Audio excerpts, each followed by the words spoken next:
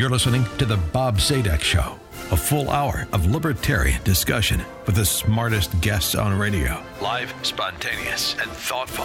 It's the show of ideas, not attitude. Now, your host, Bob Zadek. Good morning, everyone. Welcome to the Bob Zadek Show, the longest-running live libertarian talk radio show on all of radio. The show this Sunday and always of ideas, never once the show of attitude. Thank you so much for listening this Sunday morning.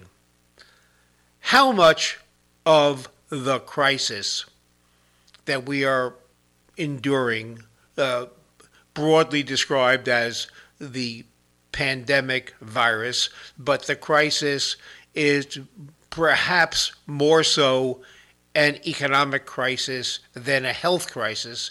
How much of the crisis was, as they say in sports, an unforced error? How much of the crisis can be laid, or the extent of the crisis can be laid not at the foot of a little virus, but at the foot of a large government? Is it unfair to just place the blame or a portion of the blame on government without starting to foam at the mouth and sound like an anarchist and just blather on about government is bad and get rid of government? This is not that type of a show. But we have to understand. Where the mistakes lied, because as informed voters, unless we understand, we don't know how to use the treasured vote, the use of the ballot box, to fix what's wrong. After all, if government is at fault, then we are at fault because we are responsible for the government that governs over us. So that this morning's show, we will try to understand how government is at fault, and therefore we are at fault, so we as informed voters can understand the process, and we as informed voters can fix it. That's a challenge, and to help us get through this challenge, I've invited back to the show this morning Ryan Young. Ryan is a senior fellow at CEI, the Competitive Enterprise Institute, a very important think tank which does remarkably good, effective, objective work in the area of regulatory reform. This is Ryan's portfolio: regulatory reform, trade policy, also antitrust regulation. Ryan had hosted the CEI podcast called The Week in Ridiculous Regulations, and perhaps if we ask Ryan really nicely towards the end of the show, Ryan will share with us some of those very ridiculous regulations that he was happy to bring to our attention on the blog that he worked on. Ryan has an MA in economics from George Mason University in Virginia, and his personal blog is Inertia Wins. Ryan will help us understand to what extent can the responsibility for the extension of the current crisis, and remember, crisis is far beyond merely a health crisis. It is an economic crisis. It is a political crisis. So crisis is writ large, as we use the phrase this morning. How much can the responsibility for the crisis be laid at the feet of government, which means at the feet of the voters? After all, we put them in office, and we have to learn from our own mistakes. And what good can come of this crisis? Because I strongly believe that on the other side of the crisis, it's all good and little is bad. Ryan, welcome to the show this morning. Bob, thank you so much for having me. That is a very broad opener right there. It is, isn't it? So I can now I can now go about my day and leave you alone on my show, and you can respond for an hour. So that, Ryan, was an opening, but not a question. That would be an unfair question. So let's start with drilling down a little bit from the opening premise. So we had a virus, not the first time on Earth we have had a virus, and the next event is government reacts to the crisis, and in reacting to the crisis, we experienced what you have often referred to as the enactment of flash policy. So tell us about, and remember, we are talking not about blaming politicians. We're not going to take cheap shots at anybody. Being in elected office is a challenge during crisis times when you have the fog of war and nobody really knows what's been going on. So I think the first step government took, the first dramatic step, was, of course, the shutting down of the economy. You have observed the dynamics of government. Tell us about the process by which government reached that conclusion. If you want to assign a somewhat rational approach, what was the thought process by which the lockdown was enacted, and what about that from the standpoint of government controlling the behavior of our citizens? It wasn't government that started the lockdown. People did. Once people learned about what it takes to flatten the curve and what physical distancing and wearing masks can do, people started doing it. And it was, frankly, that's been much more helpful than any mandate that came along later. Politicians in different states have reacted differently. Some have come down with very severe mandates. Others, depending on the situation, arguably not severe enough. But government isn't in charge here. I mean, at a fundamental level, the virus is. But ordinary people like you and like me are the people in charge of how we choose to respond, whether or not we choose to think of people in our lives who are vulnerable to the virus, whether due to age or to being in a high-risk occupation or due to a health condition. It's up to us to decide whether or not we wear masks or observe physical distancing. And ultimately what politicians do is they see which direction the parade is heading, and they scramble to get to the head of that parade. They're not really leading, they're following. And what's really significant in what you just said, it almost sounded like you were stating the obvious, but you were not. You were stating something far more profound than that.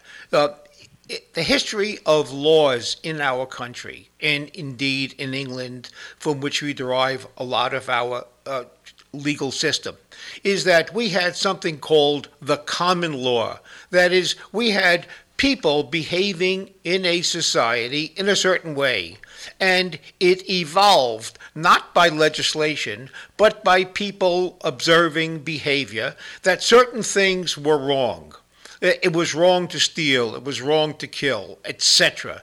And without the passage of laws, those acts society determined were wrong. And it was not one person or several people. It was millions and millions of people interacting that the law evolves. And then late in the game, statutes were passed not to alter behavior, but to put the force of government behind behavior, behind norms that millions and millions of people not meeting each other concluded was the right way. So laws merely codified what people learned through their behavior.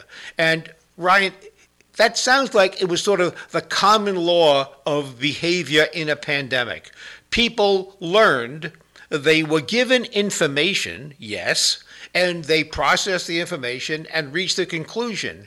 And I think the beauty of the process was the conclusion that people reached was, first of all, freely arrived at, and second of all, it fit their circumstances. So isn't what you said simply Do you like one size fits all, or do you like every individual armed with good information, adjusting or using that information in a personal way that fits their lifestyle? Isn't that what you have said? That's exactly right. And in fact, there's more to the story. This is a new virus. It's called a novel virus for that reason. We're still learning about it. We're still adapting to it. And it's an ongoing process. And when you're dealing with trial and error, a big part of trial is error. So people can make mistakes and learn from them and adapt to them much more quickly and, frankly, on much more of a mass scale than can Congress or a governor or a state legislature. So in a way, it's also for safety that while I'm in the odd position of being very pro-mask and pro-physical distancing, I also tend to oppose government mandates for those things. And in the process of government now imposing the lockdown, which, as you have observed, Ryan, the lockdown was, in effect, codifying the behavior of individuals, applying hopefully accurate information, which they got from the government and from other sources. They got accurate information. They processed it, not in a self-destructive way, in a way that fit them. So we have the government imposing the lockdown. Now, Ryan, one of your sweet spots is, of course, regulation and economics. And the kind of underreported story, Ryan, that I'd like you to comment on is that implicit in the government's decision to impose a lockdown, which means shut down the economy, the government made a massive, crucial decision that in weighing two existential circumstances that affect society, economic life and health, the government decided, without any discussion, health trumps economic life, as opposed to taking one step back and saying, no, it's not health versus economics, is which has the overall least adverse effect, shutting down the economy or allowing people to work,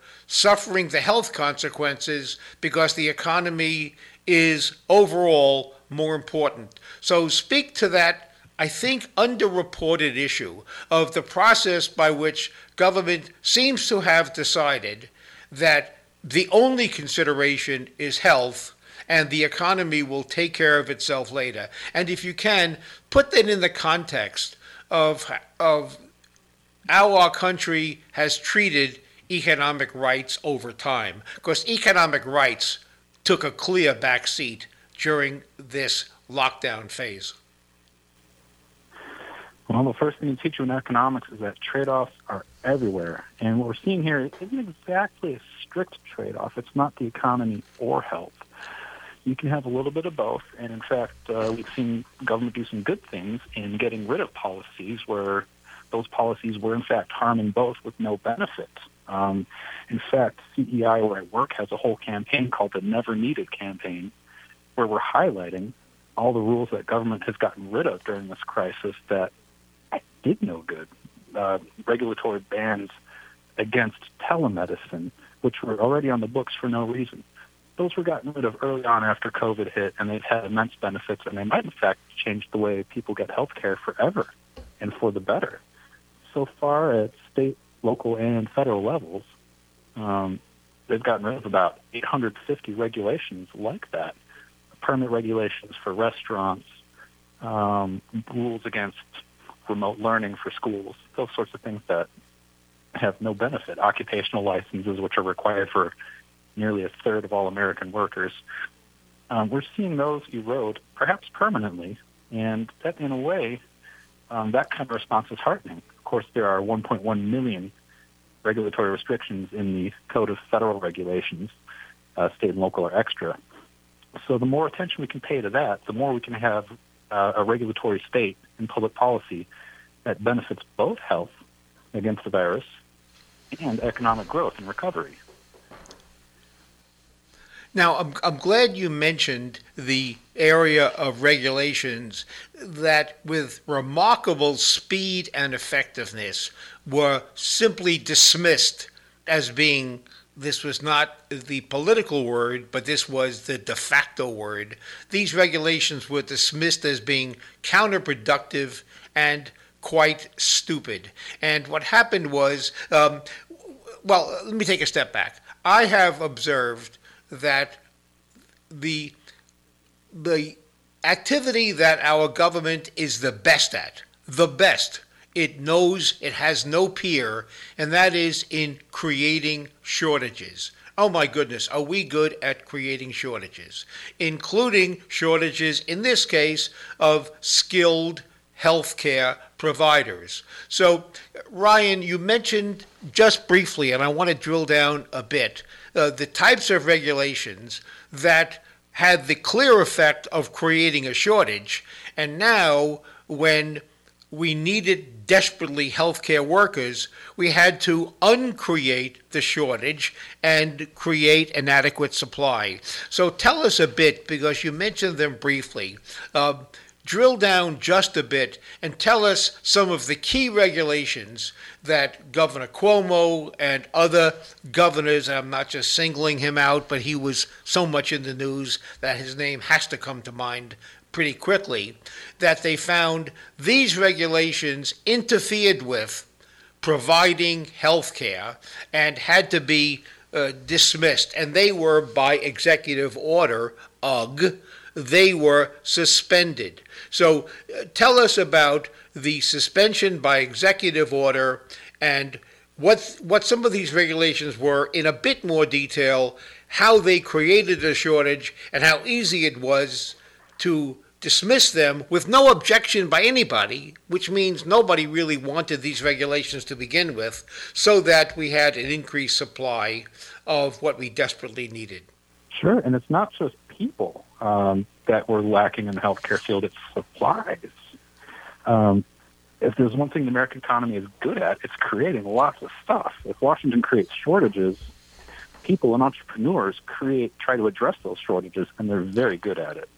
The problem is regulations can get in the way. So, for example, we have trade barriers against importing face masks and latex for gloves and all kinds, you name it.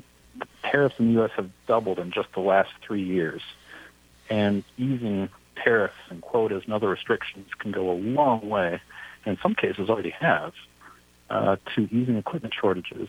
Other businesses are retooling from completely different applications.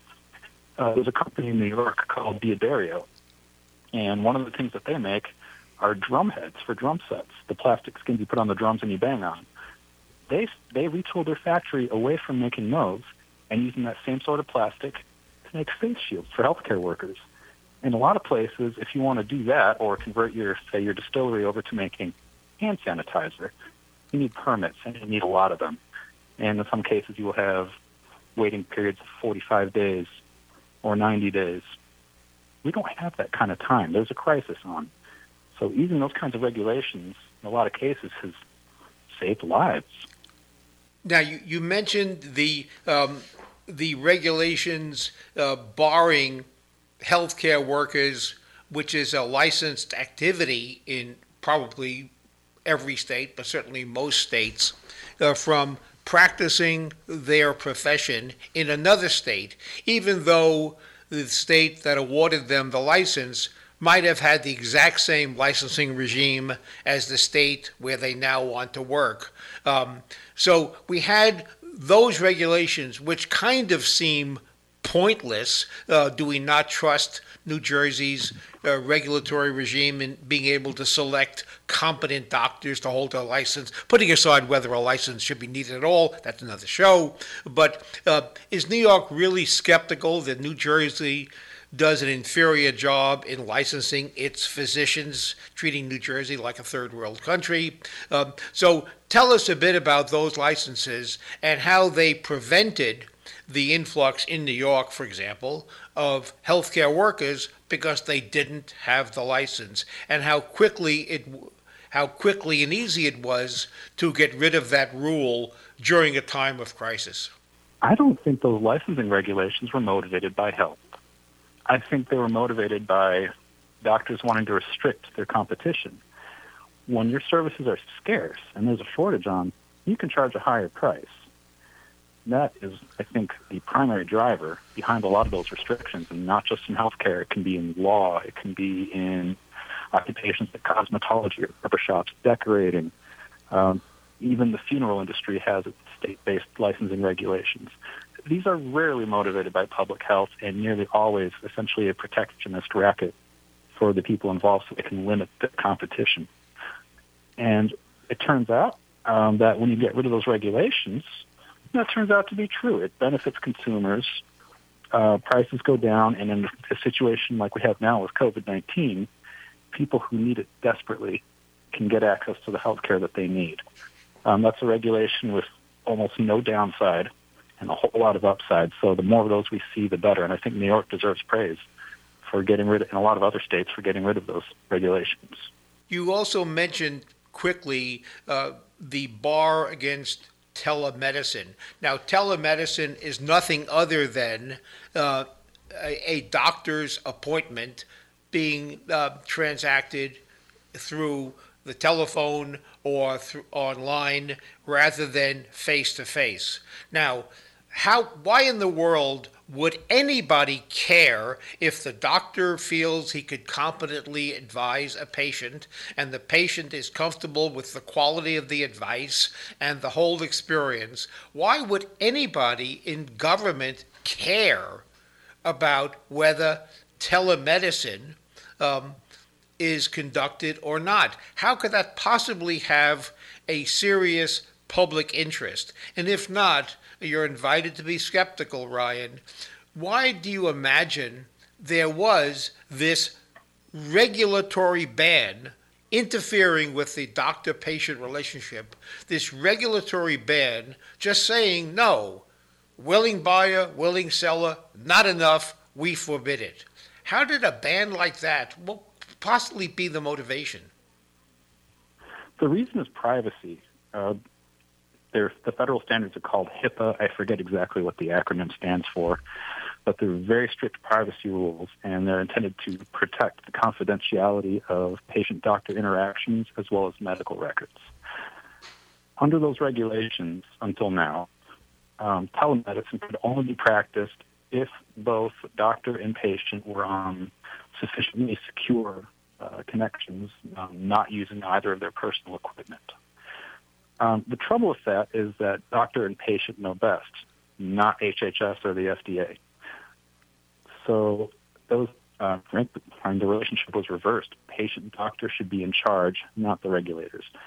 And when COVID hit, and it was for a lot of people, especially people with compromised health or who were vulnerable to the virus for some other reason, visiting your doctor in person would be riskier than not going to the doctor at all. That's not a trade-off anyone should have to face. So regulators were very quick and deserve a lot of credit for getting rid of those regulations. And another area is certificate of need laws, where if a hospital wants to expand its facilities, build a new cancer wing or a children's wing or this or that, they can't just do it. They have to get permission and prove that the area needs it before they can build it and start helping people. Again, that should be a doctor and patient and hospital decision, not a decision coming from Washington or from a state capital. And those regulations have also been started to be eroded recently, and I think that's all for the better. If you want to be a little bit cynical, you might also throw into the mix, insofar as telemedicine is concerned, the fact that doctors can treat many more patients through telemedicine than they can through appointments. There's just the physical problem of getting there, sitting in the waiting room and the like.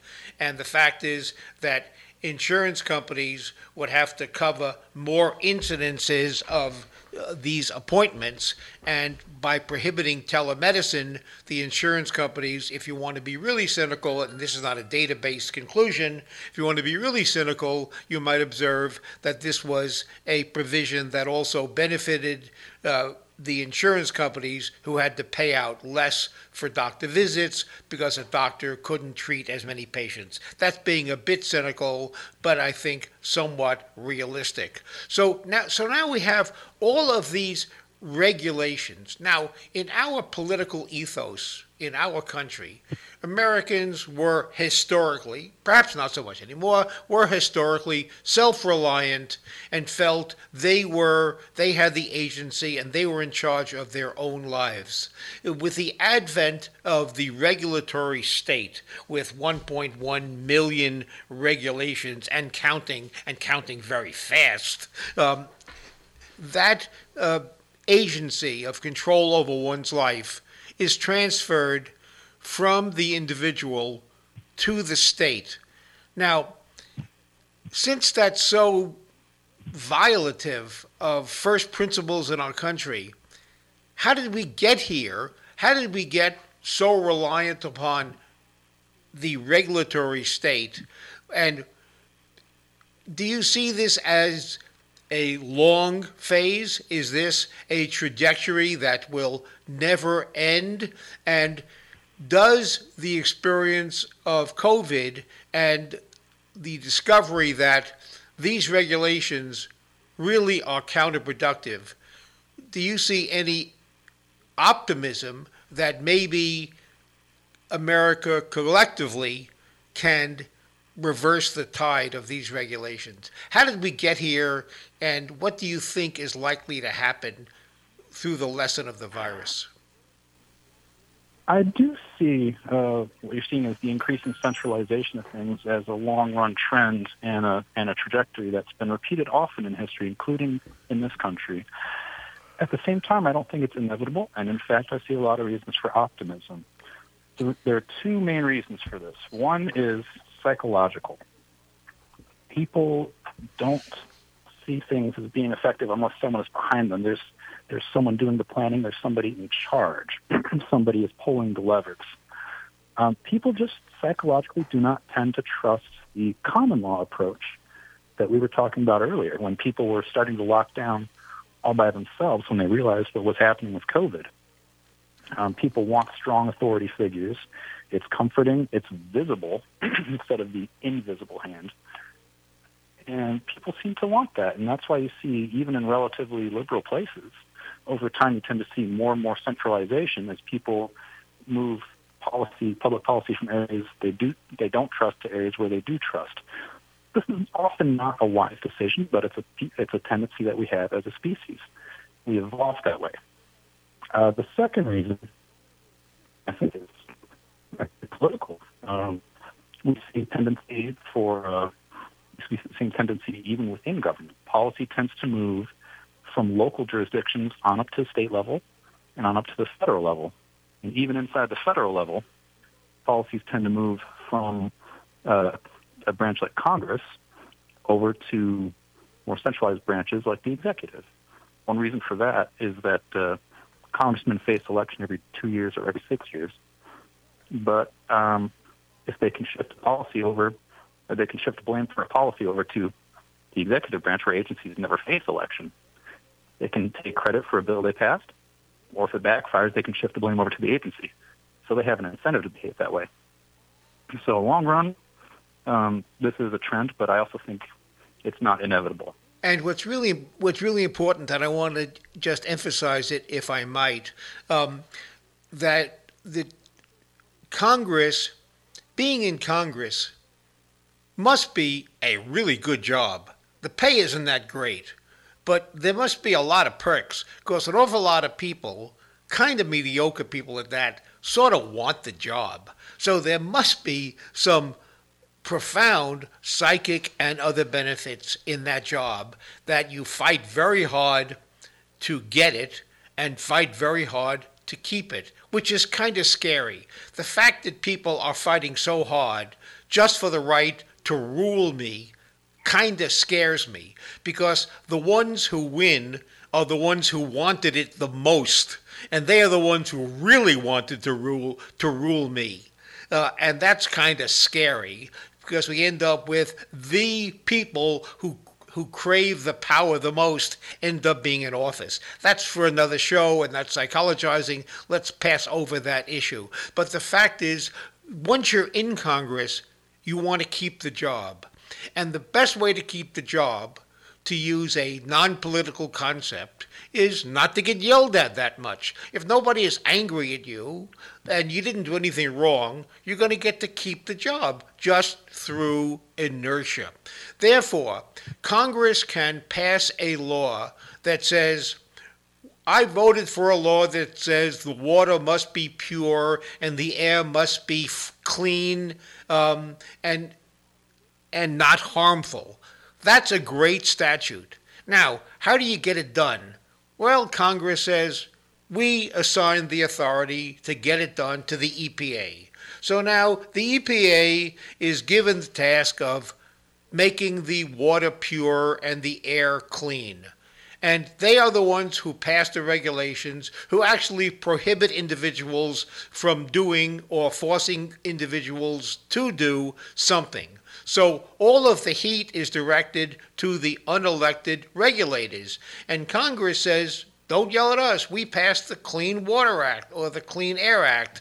We did the right thing. Yell at the executive branch. And the executive branch is not all that concerned because the regulators are unelected, faceless, and nameless. So the president can simply say, well, gee, the regulatory state is kind of hard to control. They're bureaucrats. They have the benefit of civil service.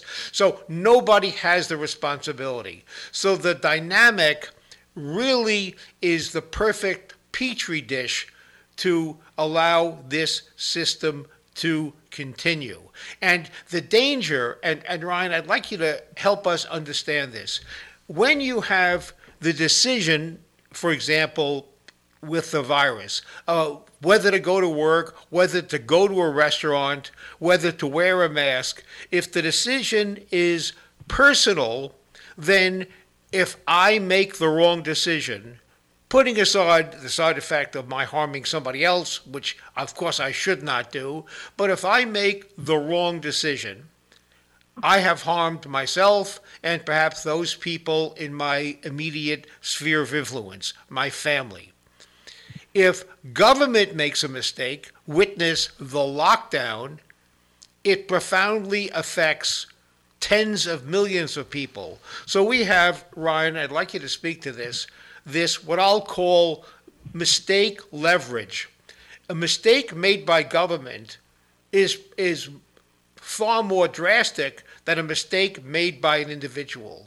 So if individuals are allowed to make their own decision, they will collectively discover what works and doesn't work. I know you have written about this to help us understand this dynamic about why we want to limit the power of government because of the leverage effect if they get something wrong. Yeah, one of the most important lessons of designing a good government is to limit the amount of damage that one individual can do. If you can limit that power successively, you will insulate a lot of people from a lot of harm. If you or I were to go somewhere recklessly and either catch COVID or spread it to someone else, that is limited to a fairly small circle. Not only that, but we would also, it's much easier to make us responsible for what we've done. Under a system like we have, with so much power concentrated just among a few people in Washington, and with over the last many decades, not to single out the current administration, but with the growing prominence and authority that the presidency has been granted for many, many decades, that sound lesson in public policy, limiting the amount of damage that one person can do, is being ignored. And I do not think that's healthy in the long term. So I think people really need to look not just at getting rid of this or that regulation that's been doing harm. You need to take a close look at the system that makes those rules possible in the first place and that continues to generate them. And absent reform will continue to generate them and make us vulnerable to the next crisis whenever that hits. With that recognition, and when we talk about governmental power, it's the power to make a really bad mistake. Wow. That's a big power. As opposed to if the government doesn't have that power, we have now become protected from really bad mistakes. And if you say the corollary, well, but that's also we're taking away the power to do really important good things. Well, but individuals, that assumes individuals cannot do good things without the government's help, which is, as I said at the outset of the show, the wrong premise. Individuals, by and large, have shown over all of recorded history, they figure it out. Now, it might be slower, but as Ryan pointed out, through trial and error, but the error is individual. Through trial and error, individuals get it right. And the fact that it takes longer, well, the detriment of it taking longer is more than offset by the detriment caused by a serious error. And Ryan, you have written about the conflict, if you will, or the decision-making between social norms, decisions being made by the behavior of collectively tens of millions of individuals acting individually, the norm, the social norm decision-making versus decision-making by government, and the pressure upon government to act promptly. You have used the term flash policy, describing that pressure of government to do something. And when the government is required by whatever to just do something, history shows us that the pressure to do something, albeit with incomplete data, causes disasters. And remind us, Ryan, of some of these, what you have called flash policy decision-making, where it's simply nothing other than the pressure of doing something immediately and without the luxury, because the public doesn't think you have the time, to be thoughtful. So just remind us all, if you will, Ryan, of these important decisions made through the operation of flash policy. Yeah, I'd be happy to. There are lots of examples, including some current ones. A lesson that we need to keep in mind is that we're making these policies not with the government that we want, but with the government that we have. Yes, it is possible for government to enact sound policy that does a lot of good, but that's in an ideal model. With the government that we actually have, that is a lot less likely, and even if we do pass sound legislation, a lot of people have the incentives to execute it badly or corruptly. We have to keep that in mind just as a bit of realism when we think of what policies we want to enact. But flash policy is a term, my colleague Wayne Cruz actually coined the term, and I think it's a beauty, so I've been using it a lot too.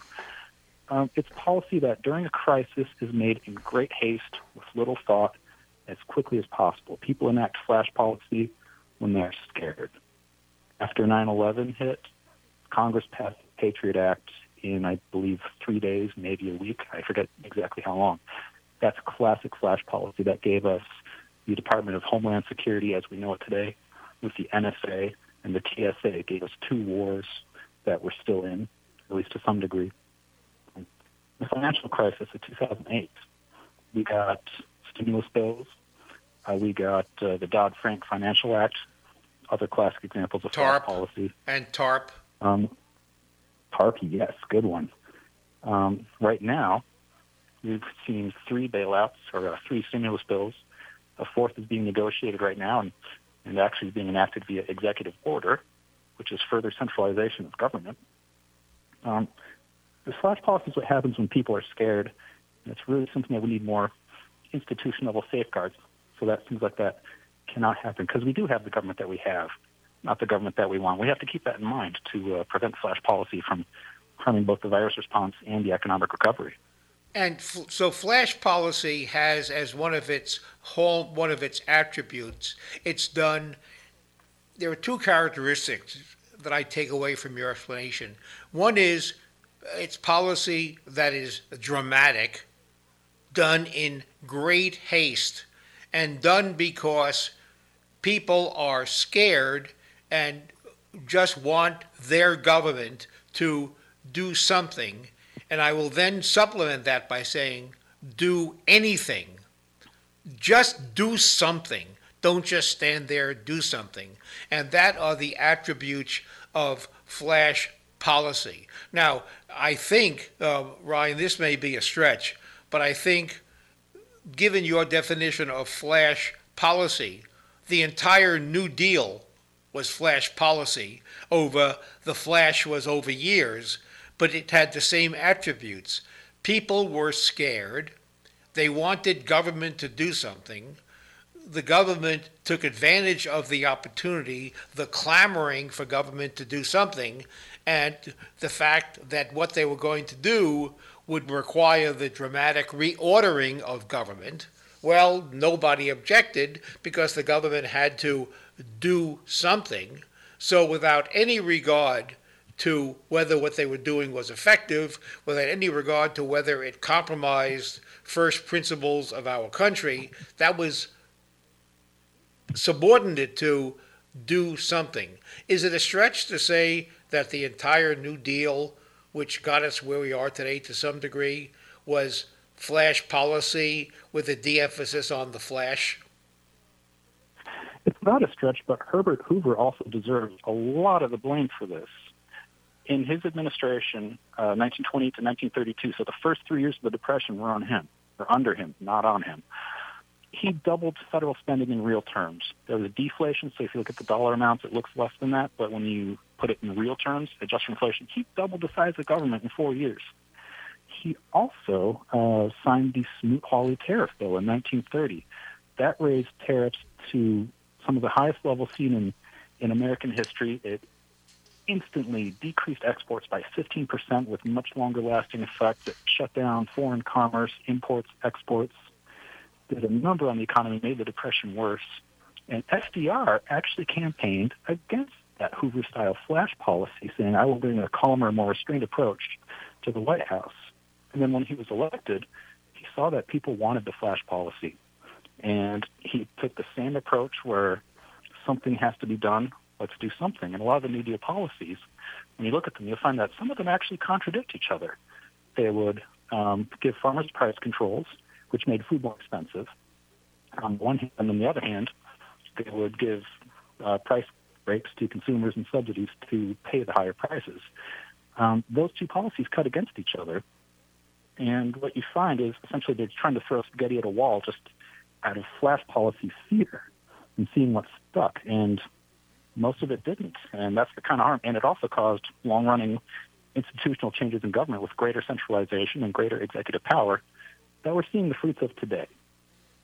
So we really need to be cautious against flash policy and rethink our institutions of government to restrain the executive branch and to restrain federal power.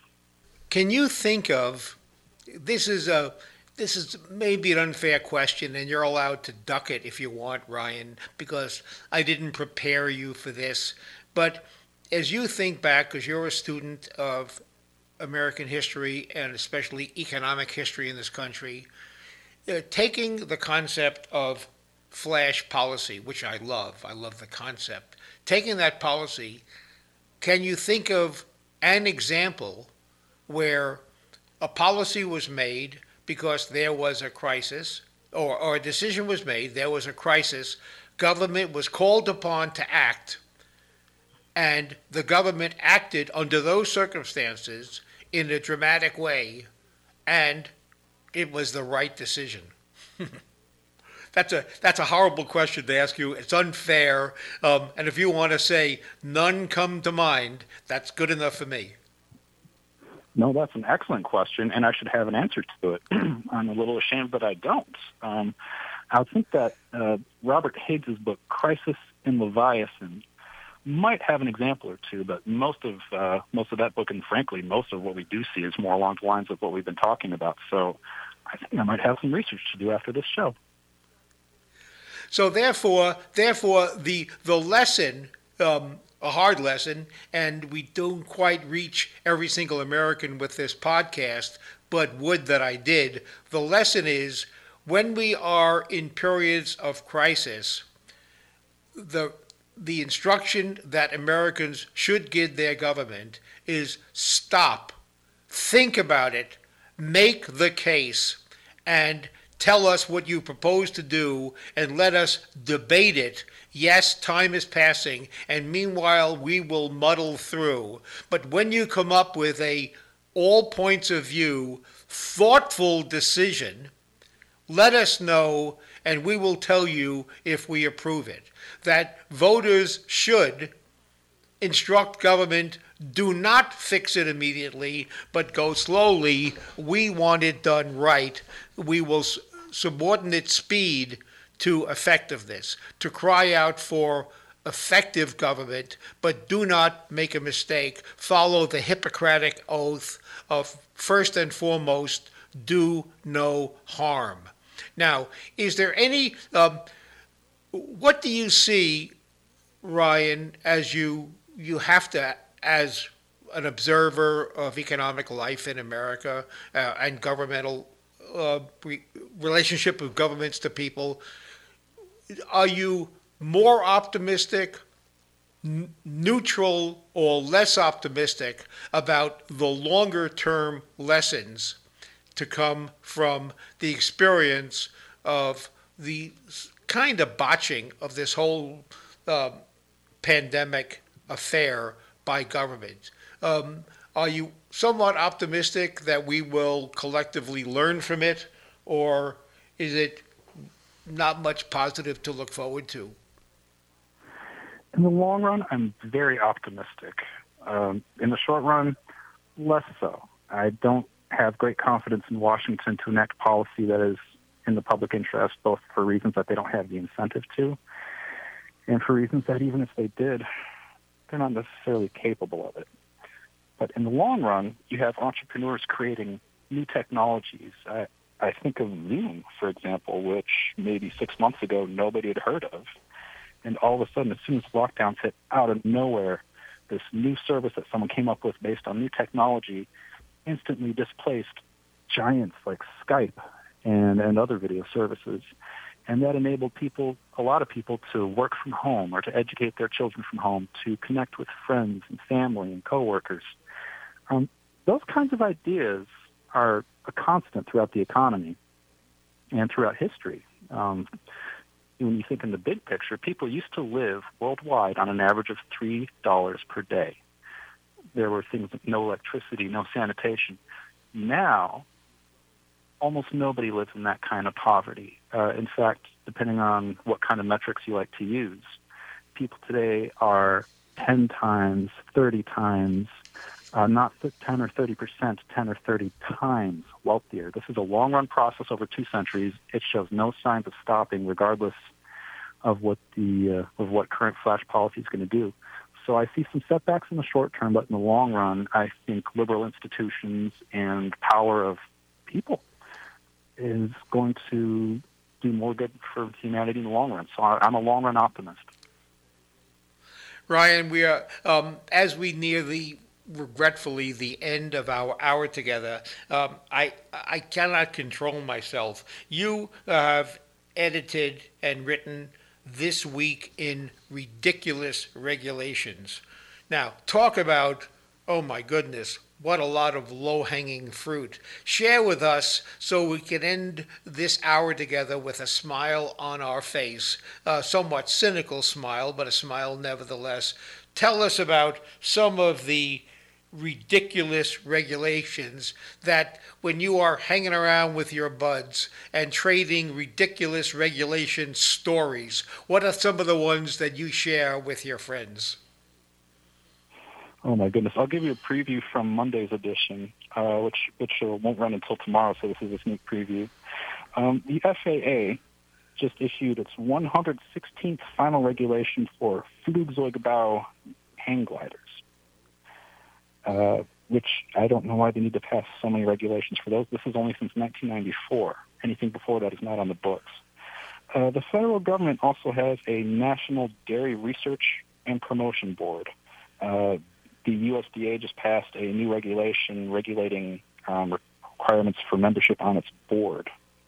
And the third one I'll give you, and the last one I'll give you, is squid specifications. I forget which agency Squid? this came from, but, Squid?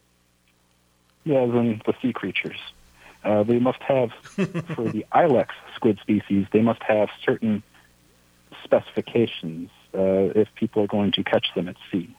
And so this is what, if you take these ridiculous regulations and project them out, remember we have 1.1 million of them, this is where our tax dollars go. Now, how much of us, if we were sitting at the appropriations table, how many of us would say, yeah, that's a good use of our money, let's go for it. In fact, let's over-regulate the squid. And now, does a squid get shot if it flunks this regulatory test, or is this only a classification issue for the squid? It's things like catch size, coloration, things like that. There are different ones for different species. But none of this stuff shows up on the federal budget. So for Congress, it's essentially costless to regulate something instead of to spend money on it. They can just require you to do it and to pay for it. So it's a very sneaky way. And we get about 3,000 of these regulations every year, brand new. So, Ryan, how do our friends out there follow your work? Because it's both fun, instructive, educational, and important for anybody who really wants to understand how our government operates. How could our friends follow your writing, please? The Competitive Enterprise Institute's website is CEI.org, and we have a special COVID project, the Never Needed campaign. If a regulation isn't needed now during a crisis, it was never needed in the first place. There's information on that at neverneeded.cei.org. And never needed probably applies to a tad less than 1.1 of the million of the regulations. So never needed is a good way and a good theme to end this show. So Ryan, they are and never were needed. Let's hope we get rid of them. Ryan, thanks so much for joining us again on your show. Please keep up the good work. And thanks for all my friends out there. I'll be back again, sure as anything, next Sunday. Have a good weekend.